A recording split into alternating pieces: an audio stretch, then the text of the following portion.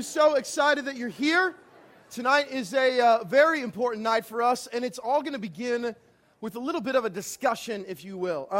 We say all the time here that it is very easy to start things and very difficult to finish them, and as much as we say that, and as much as I believe that that is true most of the time, I want to add a little bit of a caveat to that. I actually think sometimes it's incredibly difficult to start certain things as well. Let me give you an example. Skiing, both water and snow, okay? Now, first I want to talk to the water ski starters. How many of you guys have ever tried to water ski before, right? Okay, many of you. First of all, I have many observations. First thing is this. I don't think anyone, maybe 1 out of 99, ever says, all right, today I'm going to water ski. It always happens like you're in a boat with a bunch of people and you start to, hey, come on, man, get out there. It's completely easy. You just put them on your feet and it's all, right? Am I saying the truth? You know, you go out on your boat with your friends and pretty soon they talk you into it, right? And so everyone's like talking you through, put your life jacket on, and they throw the skis out there in the water, and that's the first problem, right? You get out there, at least for me, my first experience trying to get those things on my feet. How do you do it? You undo it like that, and you know, I'm getting worried that Jaws is underneath me, even though I'm in a lake. Like it's still like all these thoughts are going in your mind, and then everyone is saying how to do it. Okay, you just lean back and you lean forward, and everyone's telling you different things, and then you're just like, well, I guess we're just going to go for it, you know? And so you're sitting there. And you're so incredibly nervous because you know what's about to happen. Like there's no way you're getting up on the first time. And so what is inevitable happens. You stand up slightly and then you engulf about 65 gallons worth of water through your nostrils that soon comes out your ears, right? And like you pop back up and everyone's like, are you okay? Like is everything all right? And then what happens? What happens? Like everyone starts telling you again how to do it. No, you need to lean back farther this time. You need to lean farther over it, you know? And in your mind, you have this thought, if I took this ski off and threw it at the appropriate angle, it might like take all of them out in one fell swoop, you know? You want to see people get frustrated? You see people try to water ski, you know what I mean? I've seen people like get so incredibly angry, much like snow skiing. For those of you that have tried it, like the first problem is people who are new, they're already sweating by the time like their skis are on because they're so nervous. And new skiers are always bundled way too much, you know, because they read some article online and so they've got 7 layers on, you know, it's acting as an inward sauna, you know. And then if you've ever been with a new skier, like on the lift the whole way up, like they're not saying a word. Because what they're doing is they're like looking at all that, like I'm going to be going down this, but then they realize about 20 yards to the end that they have to get off the lift. And so then they turn into like they just go frantic. Oh, how am I going to get, like how is this going to, okay, you just kind of do this. And inevitably, like, you know, 5 out of 10 or so, 50%. How many of you guys have fallen off the first lift that you got off? Okay, many of you guys. Well, getting off the lift is like a third of the battle. Then they're like weak, feeble knees. They like turn around. And there it is, you know, like the mountain that they're getting ready to go down. My point is, like, there's some things that are incredibly hard to start, like a difficult conversation with someone. You know you need to have a difficult convo with someone, call them out, maybe encourage them a little bit more intensely than normal. Starting that conversation, you rehearse it like 10 times. You've got sweaty palms, right? Pits as well. I mean, every orifice of your body is sweating, like you don't even know what to do, right? And you keep, and if they say this, then I'll do this, and it's a lot like starting your own business. Incredibly difficult to start. How many entrepreneur business starters do we have here, right? Okay, that's why there's only like 3 of us here, right? Because it's incredibly hard to do. Another thing that's very difficult to start is a church. Now, I don't say that to escalate us, but rather I'm going to make a point here in a second, escalating someone else. We started the church 6.5 years ago with 6 people. 80% of church plants fail in the first 3 years because it's very difficult to start a church. And tonight we have this amazing privilege of turning our Bibles to a new chapter, a new season for our church. I shared with our covenant members on Monday night that last Wednesday it wasn't our anticipated end of Hebrews. Actually, we thought tonight would be doing a recap of it. But we felt such closure with Grace Be to You All, for those of you that were here last week, that all of us were talking, we're just like, it's done, it's over, right? And so we were like, all right, well, here we go. And tonight we start a journey just through the summer of the book of James.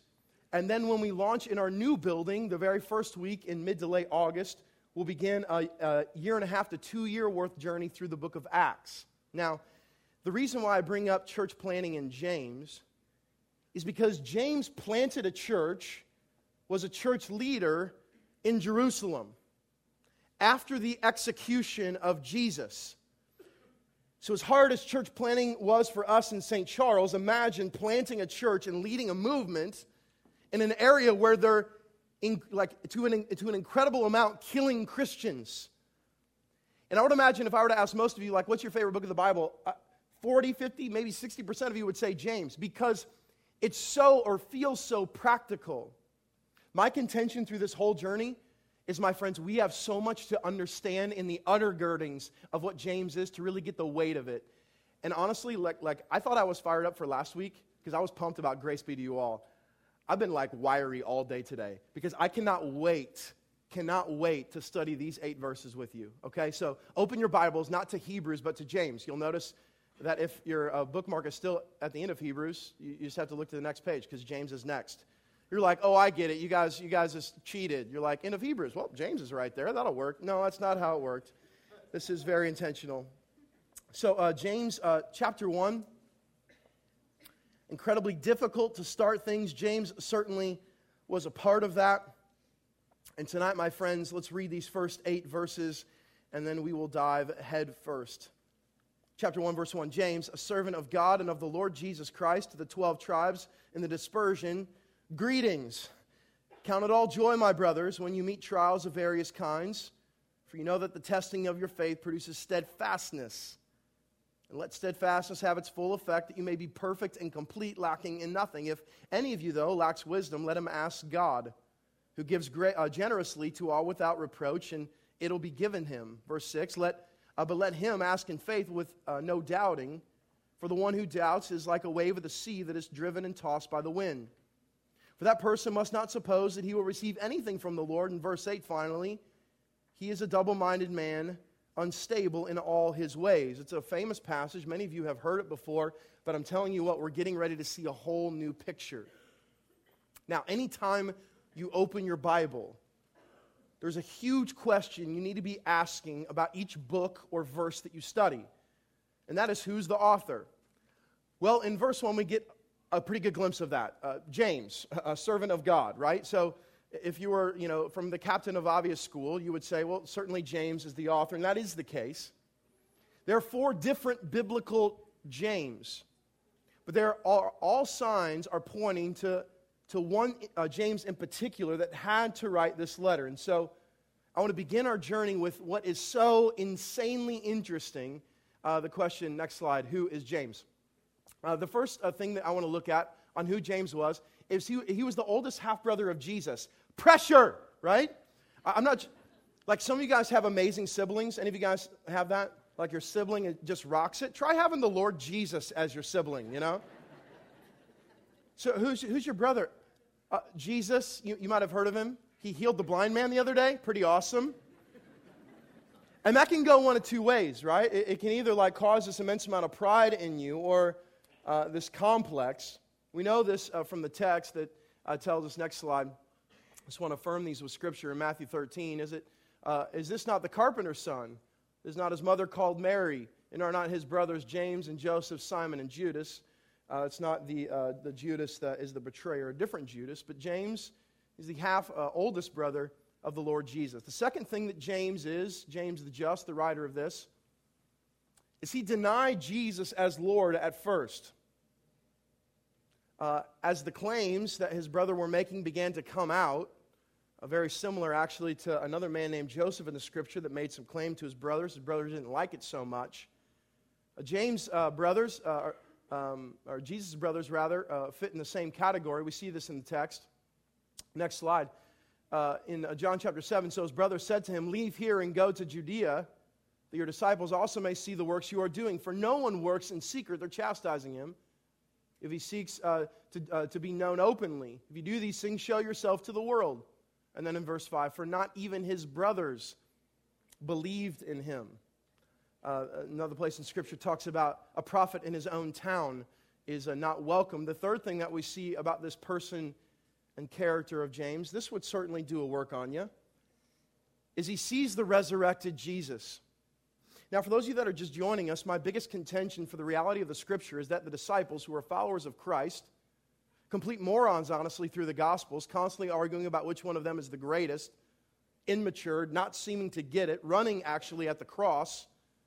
My proof that the Bible is real, very strategically, is that these disciples, the Scripture records, see the risen Jesus, and then 10 of 11 of them end up dying because of their faith. No one you would never die for something you didn't believe in. These men are the same. They see the risen Christ, and James sees the risen Christ, and it does a huge work in him. And we see this in the Scripture. Next slide, in 1 Corinthians 15. Then he appeared to more than 500 brothers at one time, most of whom are still alive. Paul writing to the church in Corinth, though some have fallen asleep. This is not a nap, they're dead. Then he appeared to James, and then to all the apostles.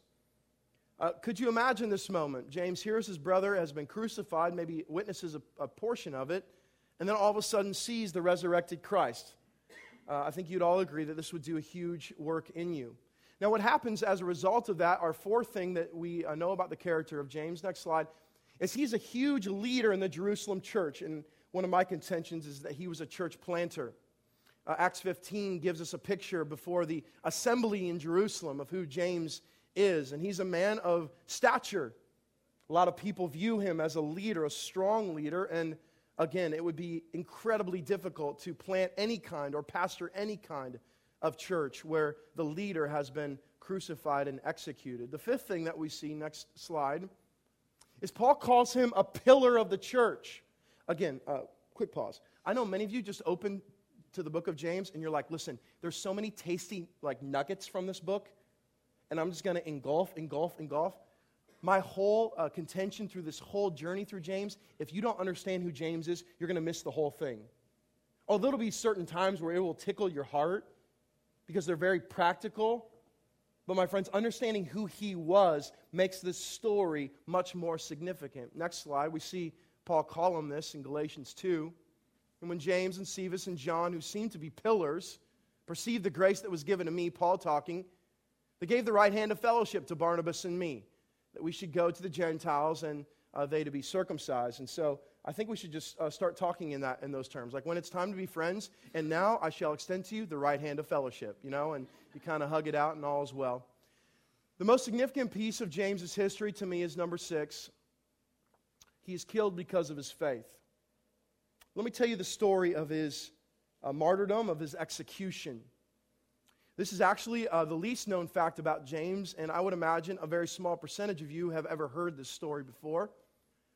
James, after the resurrection of Christ, some years after, in fact in 62 A.D., the Pharisees, the religious ones, those who were part of the murder of the Christ, try to trick James. They talk him into going up to the highest point of the temple and to try to break up the rally for Christ that was happening at the base of the temple. In other words, there was a whole bunch of people that were gathered down at the base, and they were followers of Jesus. And so the Pharisees said, hey, James, we know you're an influential guy in the church of Jerusalem.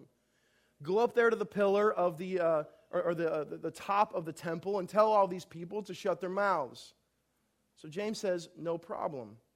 And so he goes up to the top of the temple, recorded by Josephus, affirmed by 2 other Jewish historians, goes up to the top, and he begins to shout, Jesus is alive.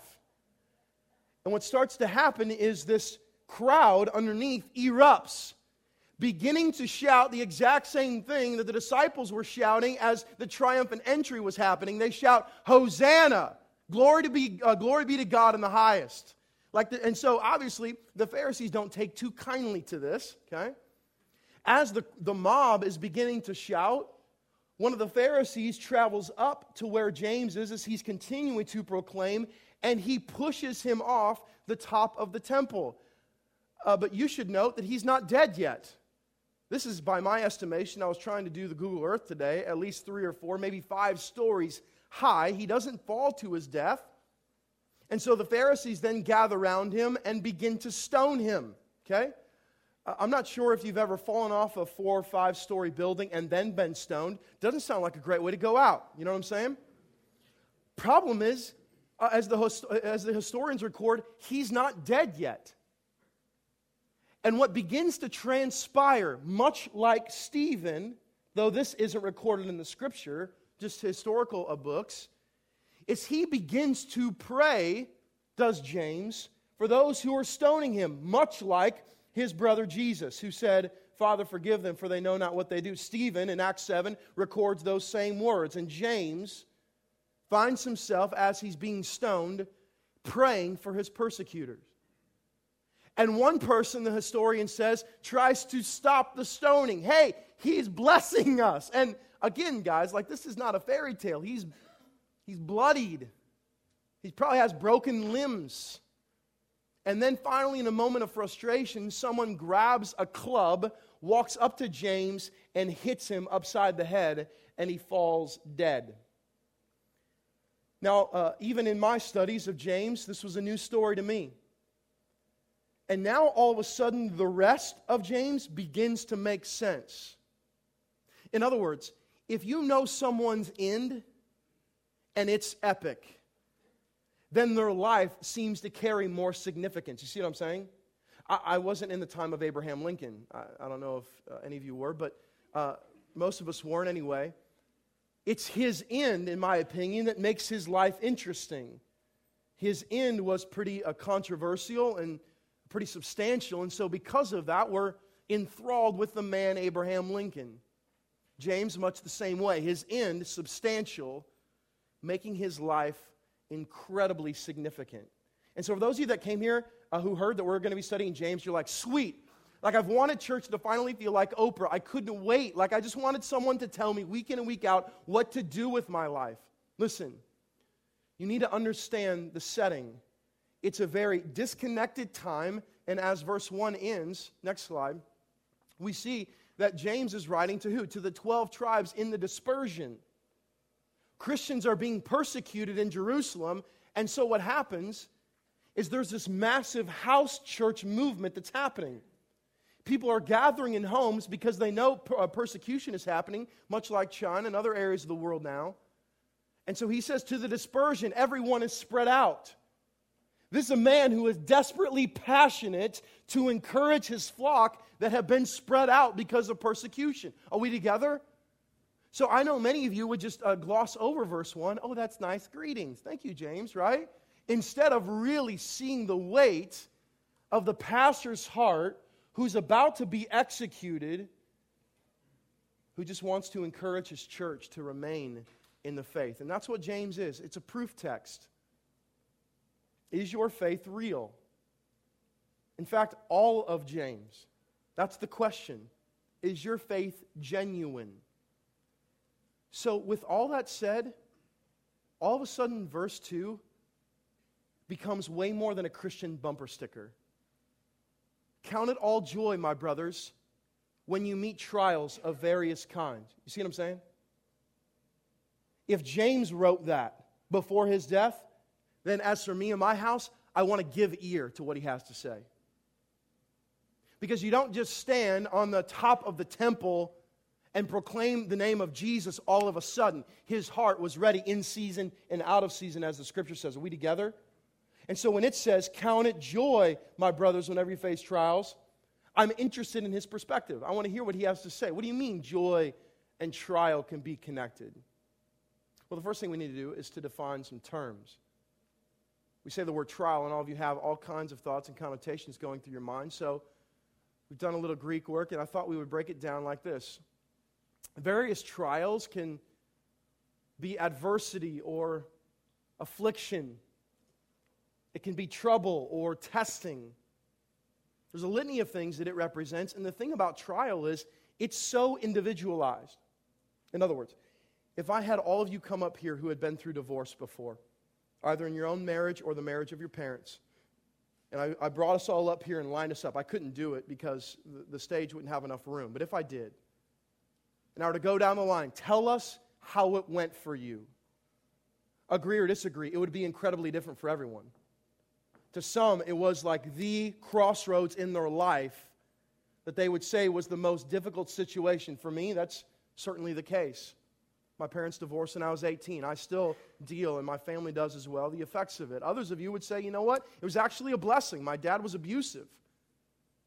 Getting out of the trial in that way was a huge piece for my mom and brothers and sisters and I to finally get out of the house. Trials are so individualized. They're also significant because they're past, present, and future. You see what I'm saying? We all have this massive suitcase full of past trials. Things that just when you hear the word trouble, you're instantly wheeling them through your mind. But also, many of you are involved in some right now. If I were to say, all right, write on a scratch piece of paper what the trials are that you're going through this very second, I would say all of us would have something to write down, something to say. This thing is hurting me. This thing is confusing me. I'm not so sure about this relationship right now. Why does my marriage feel like this? Now, trials is one thing to understand, but I think actually in this case, the better thing for us to understand is joy. A joy is not the smile, okay? A smile can either be the thing that allows us into someone's heart, or it can be the thing that someone hides behind. Many of you here tonight hide behind your smile. Your Truman Show-esque, beautiful, white, pearly smile, quick to handshake, everything's all right all the time. You never stop smiling, and it gives the indication, everyone, that all is okay. And in your heart, you know, actually, all is a mess. But I'm tired of trying to explain my situation, so I would rather be fake. Joy is not the smile. Joy is something much deeper. And I think we think joy means not grieving. In fact, I think we think this verse means not grieving. Can I actually flip our mentality for a second? I think scripturally for believers, grieving for Christians takes on whole new meaning. Why? When someone dies, what are we grieving?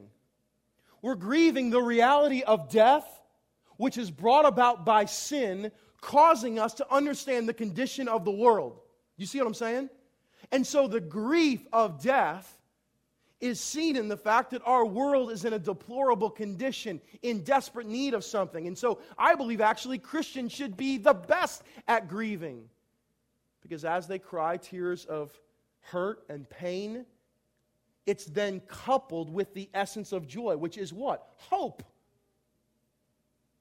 Here is our world, riddled with tragedy and death and chaos, and I grieve those things, and I'm not afraid to be authentic in those things. While all the while, it's balanced with this tremendous amount of hope. I grieve, but I have hope. Why the Lord Jesus walked out of a tomb, who James saw. You see what I'm saying? And this is post that. And so when he says, count it joy when you face trials, he's saying, listen, I'm not talking about smiling and acting like it's okay. I'm talking about the condition of your heart. That amidst trial, adversity, testing, and struggle, there's this deep sense of hope in you that comes out in tremendous form and fashion. I've shared this with you guys a few years ago. I've been in the ministry since I was 18. A few years ago, I was 29. Quick math making me 30. I hesitate to share I'm 32 sometimes. It just, I know for those of you that are above 32, you feel like now I'm calling you old. I'm really not. It's just kind of you guys remember the show 30-somethings? For those of you guys remember that show? It's weird to say I'm a 30-something now. Anyway, that's kind of a commercial break. But a few years ago, after being in the ministry since I was 18, I just gotten in a massive trial. I would imagine you've been in a season like this. If you've been a Christian for a while, my prayers felt dry, disconnected. I read the Word, I didn't feel like it had any life to it anymore. I found myself just obeying because I was supposed to, and not because I really wanted to or desired to follow the Lord Jesus. And I found myself in this incredible state of trial, nowhere near counting it joy. But I remember the moment when all of a sudden the Lord in His grace reached down, and it took some time.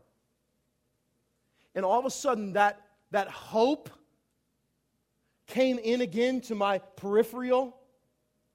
And that moment for believers, my friends, when all seems lost, because again, I was pastoring a church, and in my heart struggling like, God, where are you?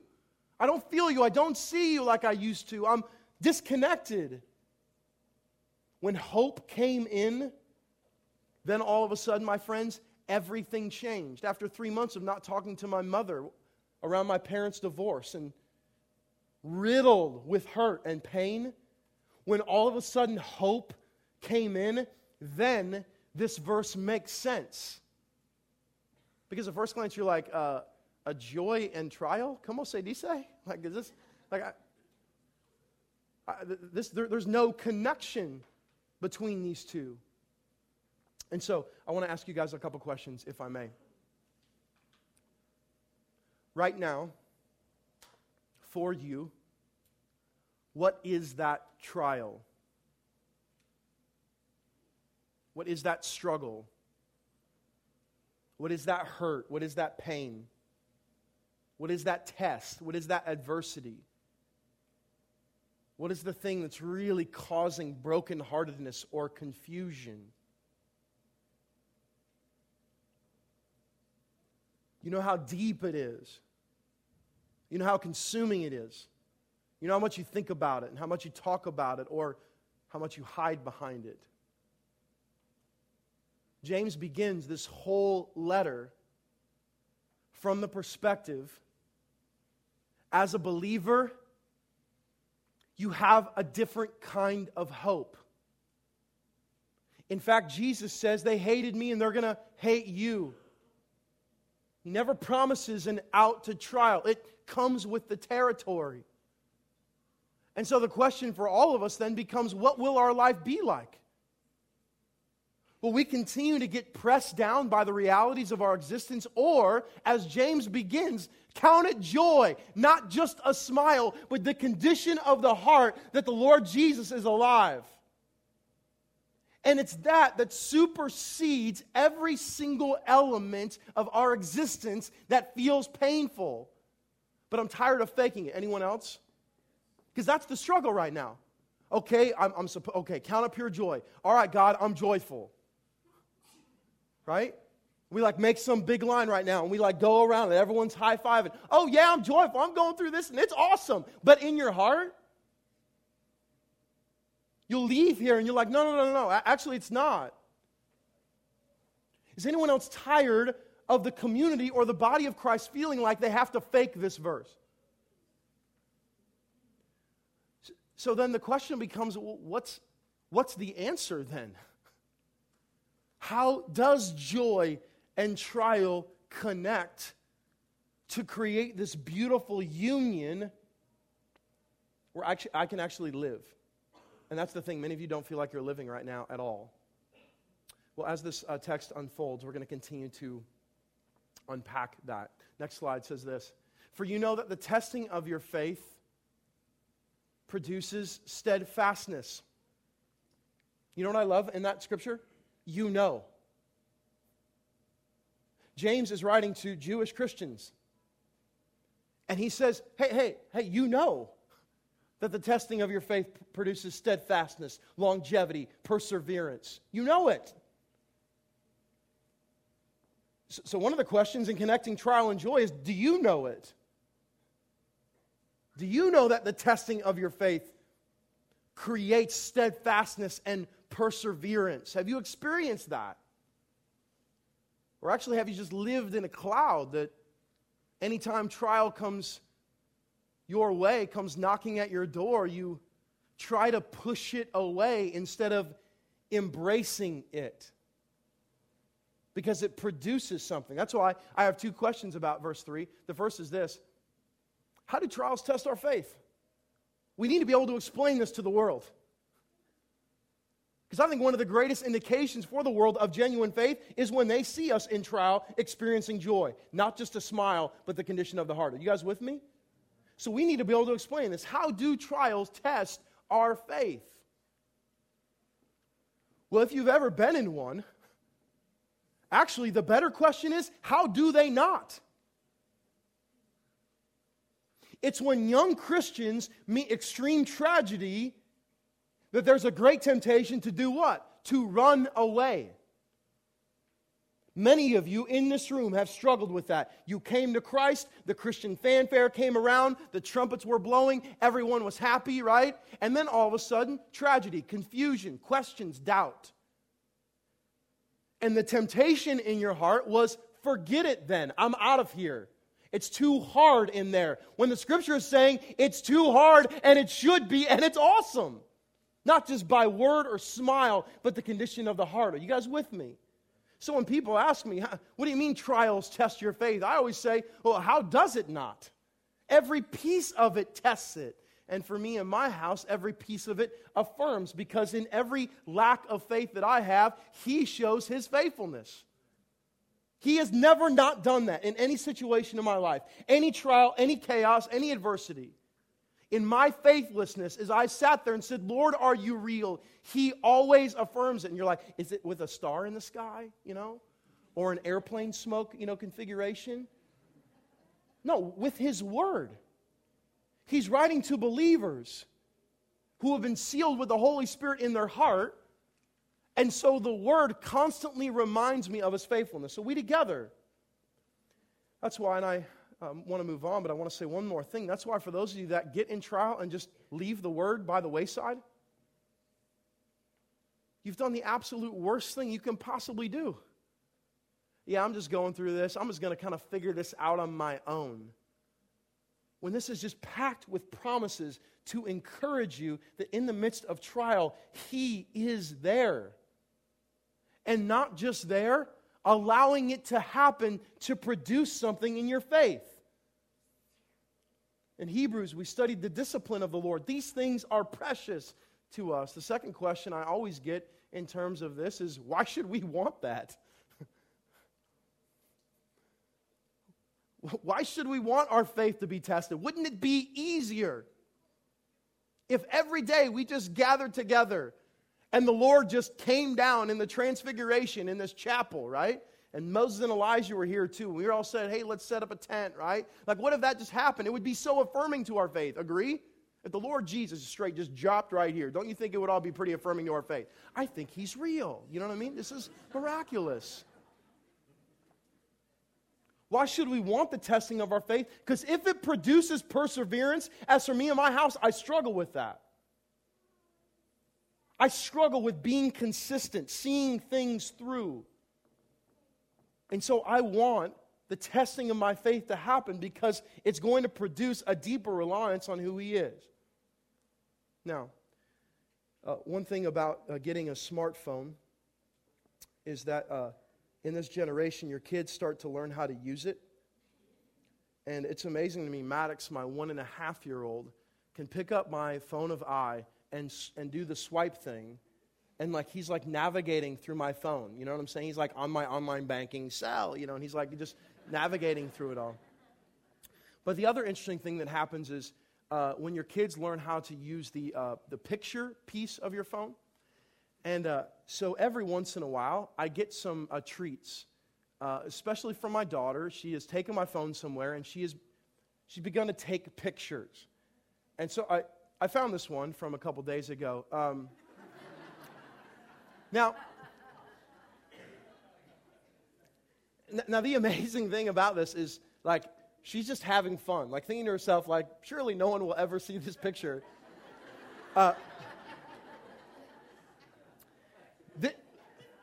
This is one of 30 in this stretch, okay? So if I kept putting them up, her tongue is in different configurations, her eyebrows are raised and not, I'll go back to verse 4 for a second. I'm going to come back to the picture. Verse 4 said, and let steadfastness have its full effect, that you may be perfect and complete, lacking in nothing. Back to my picture.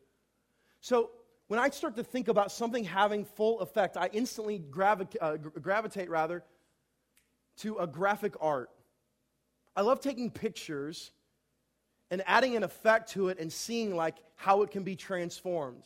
And any of you who are savvy with Photoshop or, many of the programs now actually do the same thing. It can take a picture like this and make it like this. Next slide. right?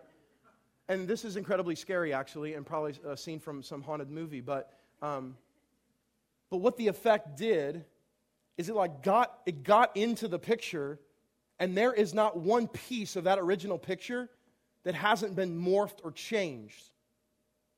Like the full effect that I put on that picture has completely grabbed it and morphed it and changed it. And so we should want the testing of our faith, like verse 4 said. Go back to it for me. Verse 4 says, let the steadfastness have its full effect. Let it take root. Let it sit in there. Let it reach in and change every piece of you, that you may be perfect and complete, lacking in nothing. And many of you read that and you're like, sweet, perfection is possible in the Scripture. Problem is, this is in an original language that is in the Greek, and the word for perfect and complete is not perfection in sinlessness, but rather maturity.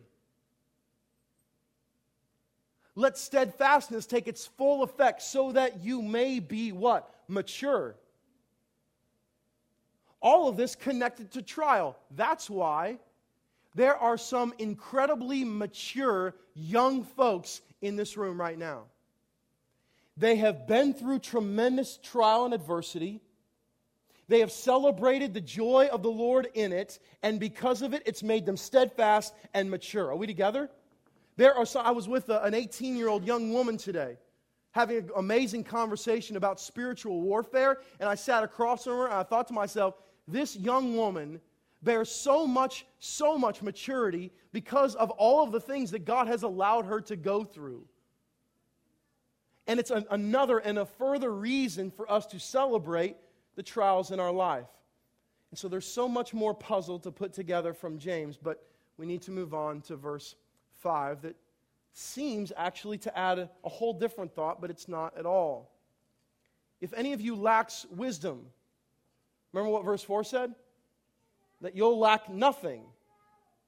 But if any of you lacks wisdom, let him ask God, who gives generously to all without reproach, and it will be given to him. Okay, so many of you who have studied James before, you love it, like I've said all night, because it's practical.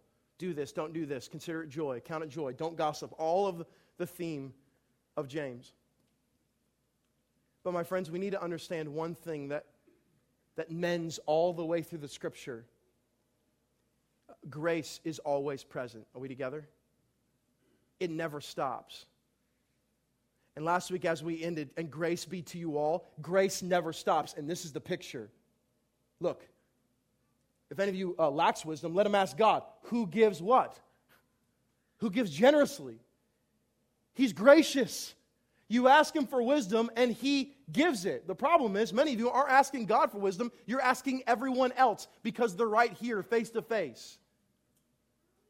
And I've touched on this before too, but I think one of the biggest travesties of Christianity is the fact that we have the audacity at times to ask people who have no perspective, haven't been in the Scripture, haven't been seeking the Lord in prayer. We don't ask those questions. Rather, we just say, hey, listen, let me give you an envelope into my heart right now, and can you just speak in? I'm really wrestling with this life decision.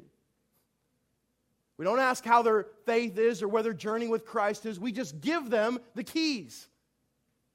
And as we often are trained as well, shoot it from the hip and just whatever the first thing is that comes to mind. Well, I think you should do that. One of the things that I really test in my friends and I ask them to do with me, anytime that we give advice or wisdom or encouragement, it should always be affirmed in the Scripture. Well, I think you should do that. Okay, well, yeah, Dr. Oz said that last week, but where is that in the Scripture? Always affirm it in the Scripture. And what does this say? Ask God. Seek the Lord. That needs to be our first conversation. The Scripture says He gives generously to all without reproach, and it will be given to him. Well, if you're asking for wisdom in the context of this verse, what are you asking for? Anyone? Trial. This is one continuous thought. If any of you lacks wisdom, ask God. Where does wisdom come from? In this context, it begins where? Trial. Remember, a trial and the testing of your faith creates steadfastness. And it's steadfastness that what? Makes you mature. Grows your wisdom. So if any of you lacks wisdom, let him ask God. And He gives generously.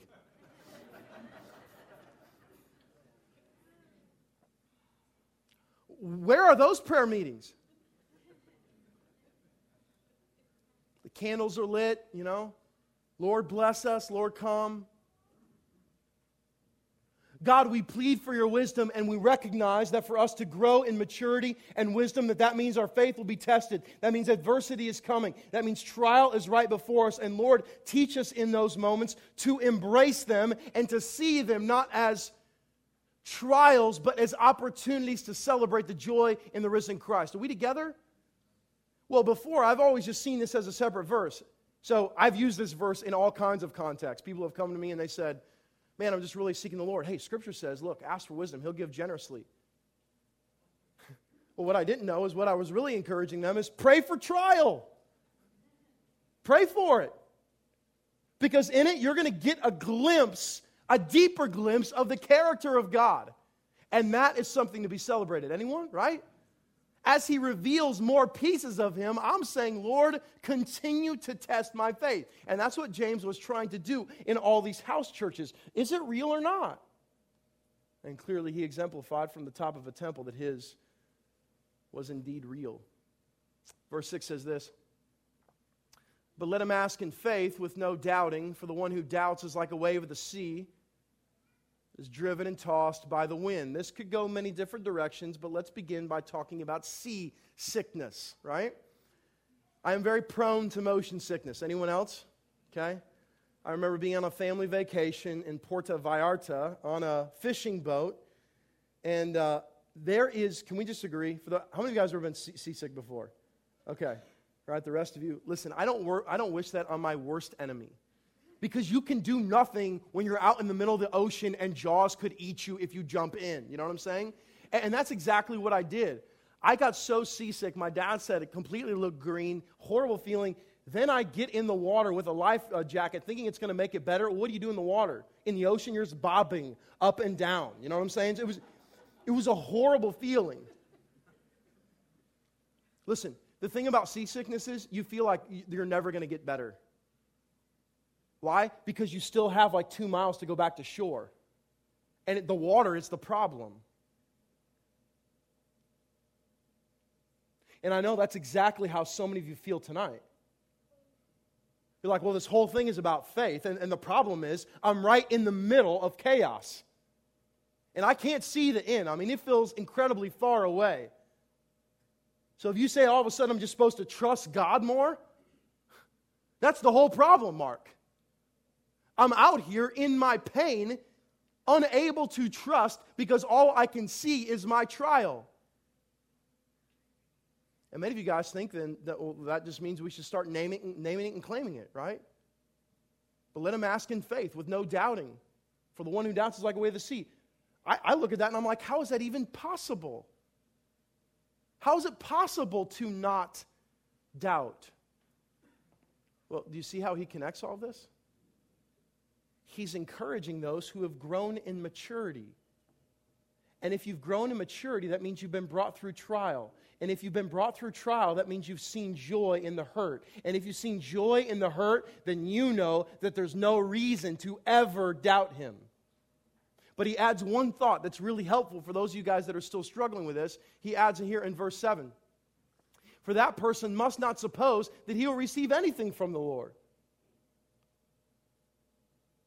If you're doubting in this place, struggling, what you're doubting, is the Lord wise? If any of you lacks wisdom, who do you go to? The Lord. So the doubt isn't the existence of God. Are we together in this context? It's not the existence of God. It is God wise? Is God all-knowing? Does God understand the plan here? Because that's what many of us struggle with in trial. God, are you sure? Seriously? I can't handle one more day of this. And that's exactly the point. You're right, you can't. That's why you need me. You ready to worship me now? You ready to stop looking at the mirror and thinking about all this past pain that you've carried around in this suitcase of yours instead of just fully relying on me that I can renew a joy and a hope in your heart? Then he ends kind of encapsulating this whole thought, verse 8, he says, he's a double-minded man, unstable in all his ways. Many of us know these people. Just unstable people, like 10,000 pixie sticks a day people, People just feel like they're never sitting on stable ground, and this connects with so many of you right now. I'm in there, I feel like I'm on a boat, just completely being tossed back and forth. I have no stability in my life, I have no direction, I have no hope, and yet I claim the reality of Jesus. This whole text is summed up in this equation. Next slide. The wise equals trial plus joy. Well, for those of you that enjoyed Mathematicas, right? Is that the Spanish for mathematics, right? For those of you that enjoyed math, you know that in an equation, if you take one piece out, it all of a sudden loses its luster. So if you take trial out of this and you just have wisdom and joy, or if you take joy out, this whole equation says when you can take joy and trial and live and exist in them, then the outcome is wisdom and maturity and growth. And that's why tonight, at the end of all of this, I ask the incredibly difficult question that we'll end our thoughts with tonight. Why, as Christians, are we living victimized? God did this. Why did He do this? This person has done this and beat me down all my life. At every corner, at every step, we're the victim. This happened, this shouldn't have happened in my life. We're on the opposite side of the jury. Lord, why me? Why now? And the promise is, my friends, if you, as a believer, as a follower of the Lord Jesus, as an understanding of the hope that we have in an empty tomb, if you live your life victimized, that is no life. Can we just agree? There's no life in that. It's selfish, it's plaguing. All you do is sit in remorse all the time. Why did this happen? I don't understand why this is going on. This is so frustrating. But the victorious realize that it's not on them to experience the victory. Because at the end of this text, that's what it feels like. Hey guys, listen, come on now.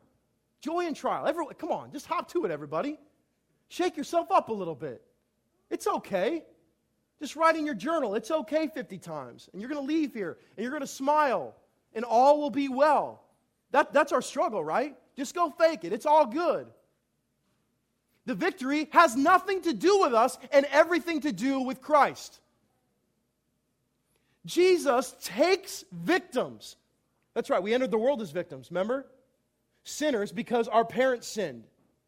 Entering the world depraved, victimized because of their sin.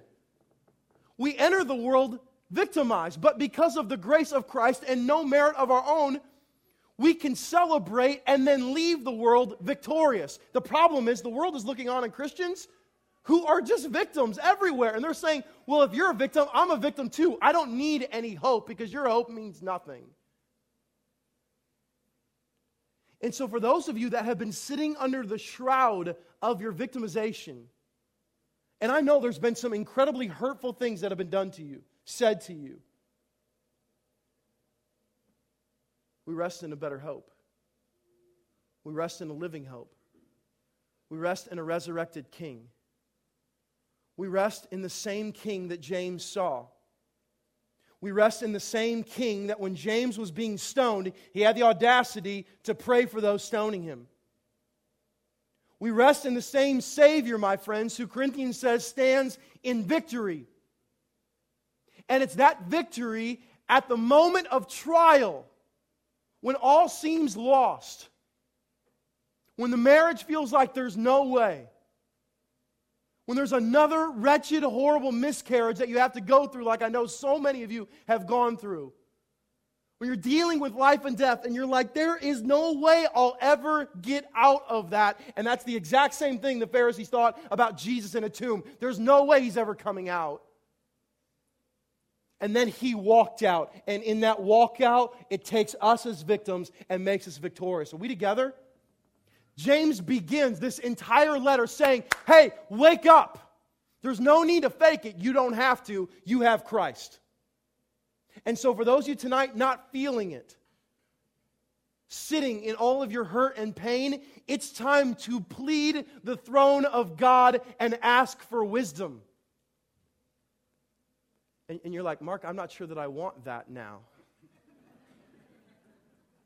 Then you've missed the point.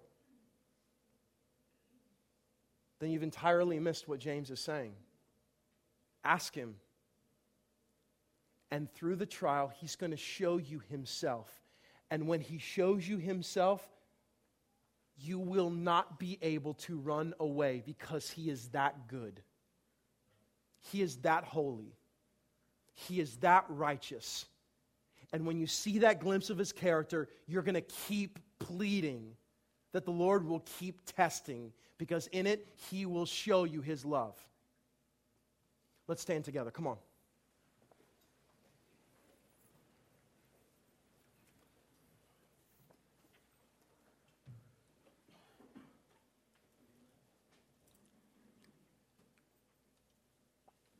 Listen, I have tremendous compassion for you. Tremendous. I don't claim to understand all that you're thinking and feeling right now. I don't.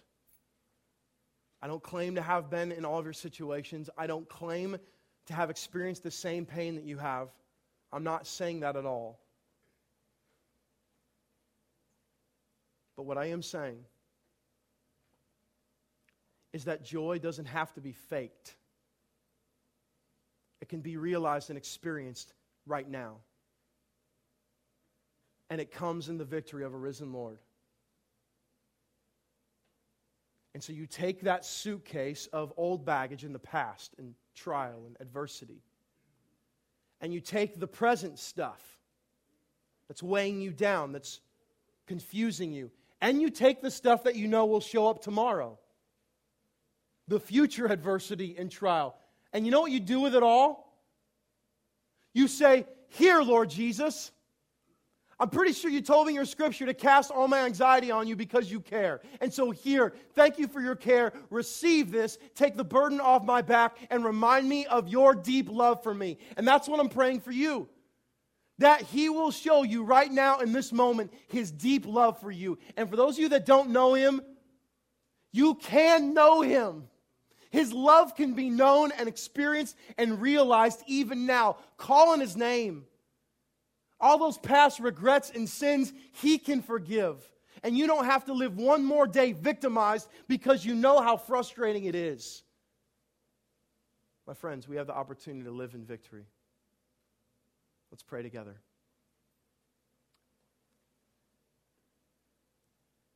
God, as the heaviness of the reality of our hurt weighs in this room, I pray, Lord Jesus, that you would come,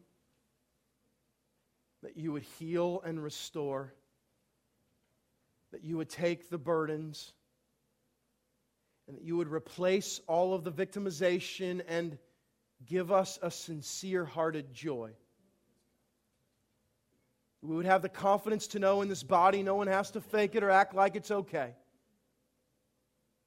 That you would empower us to grieve well and to rest in who you are well.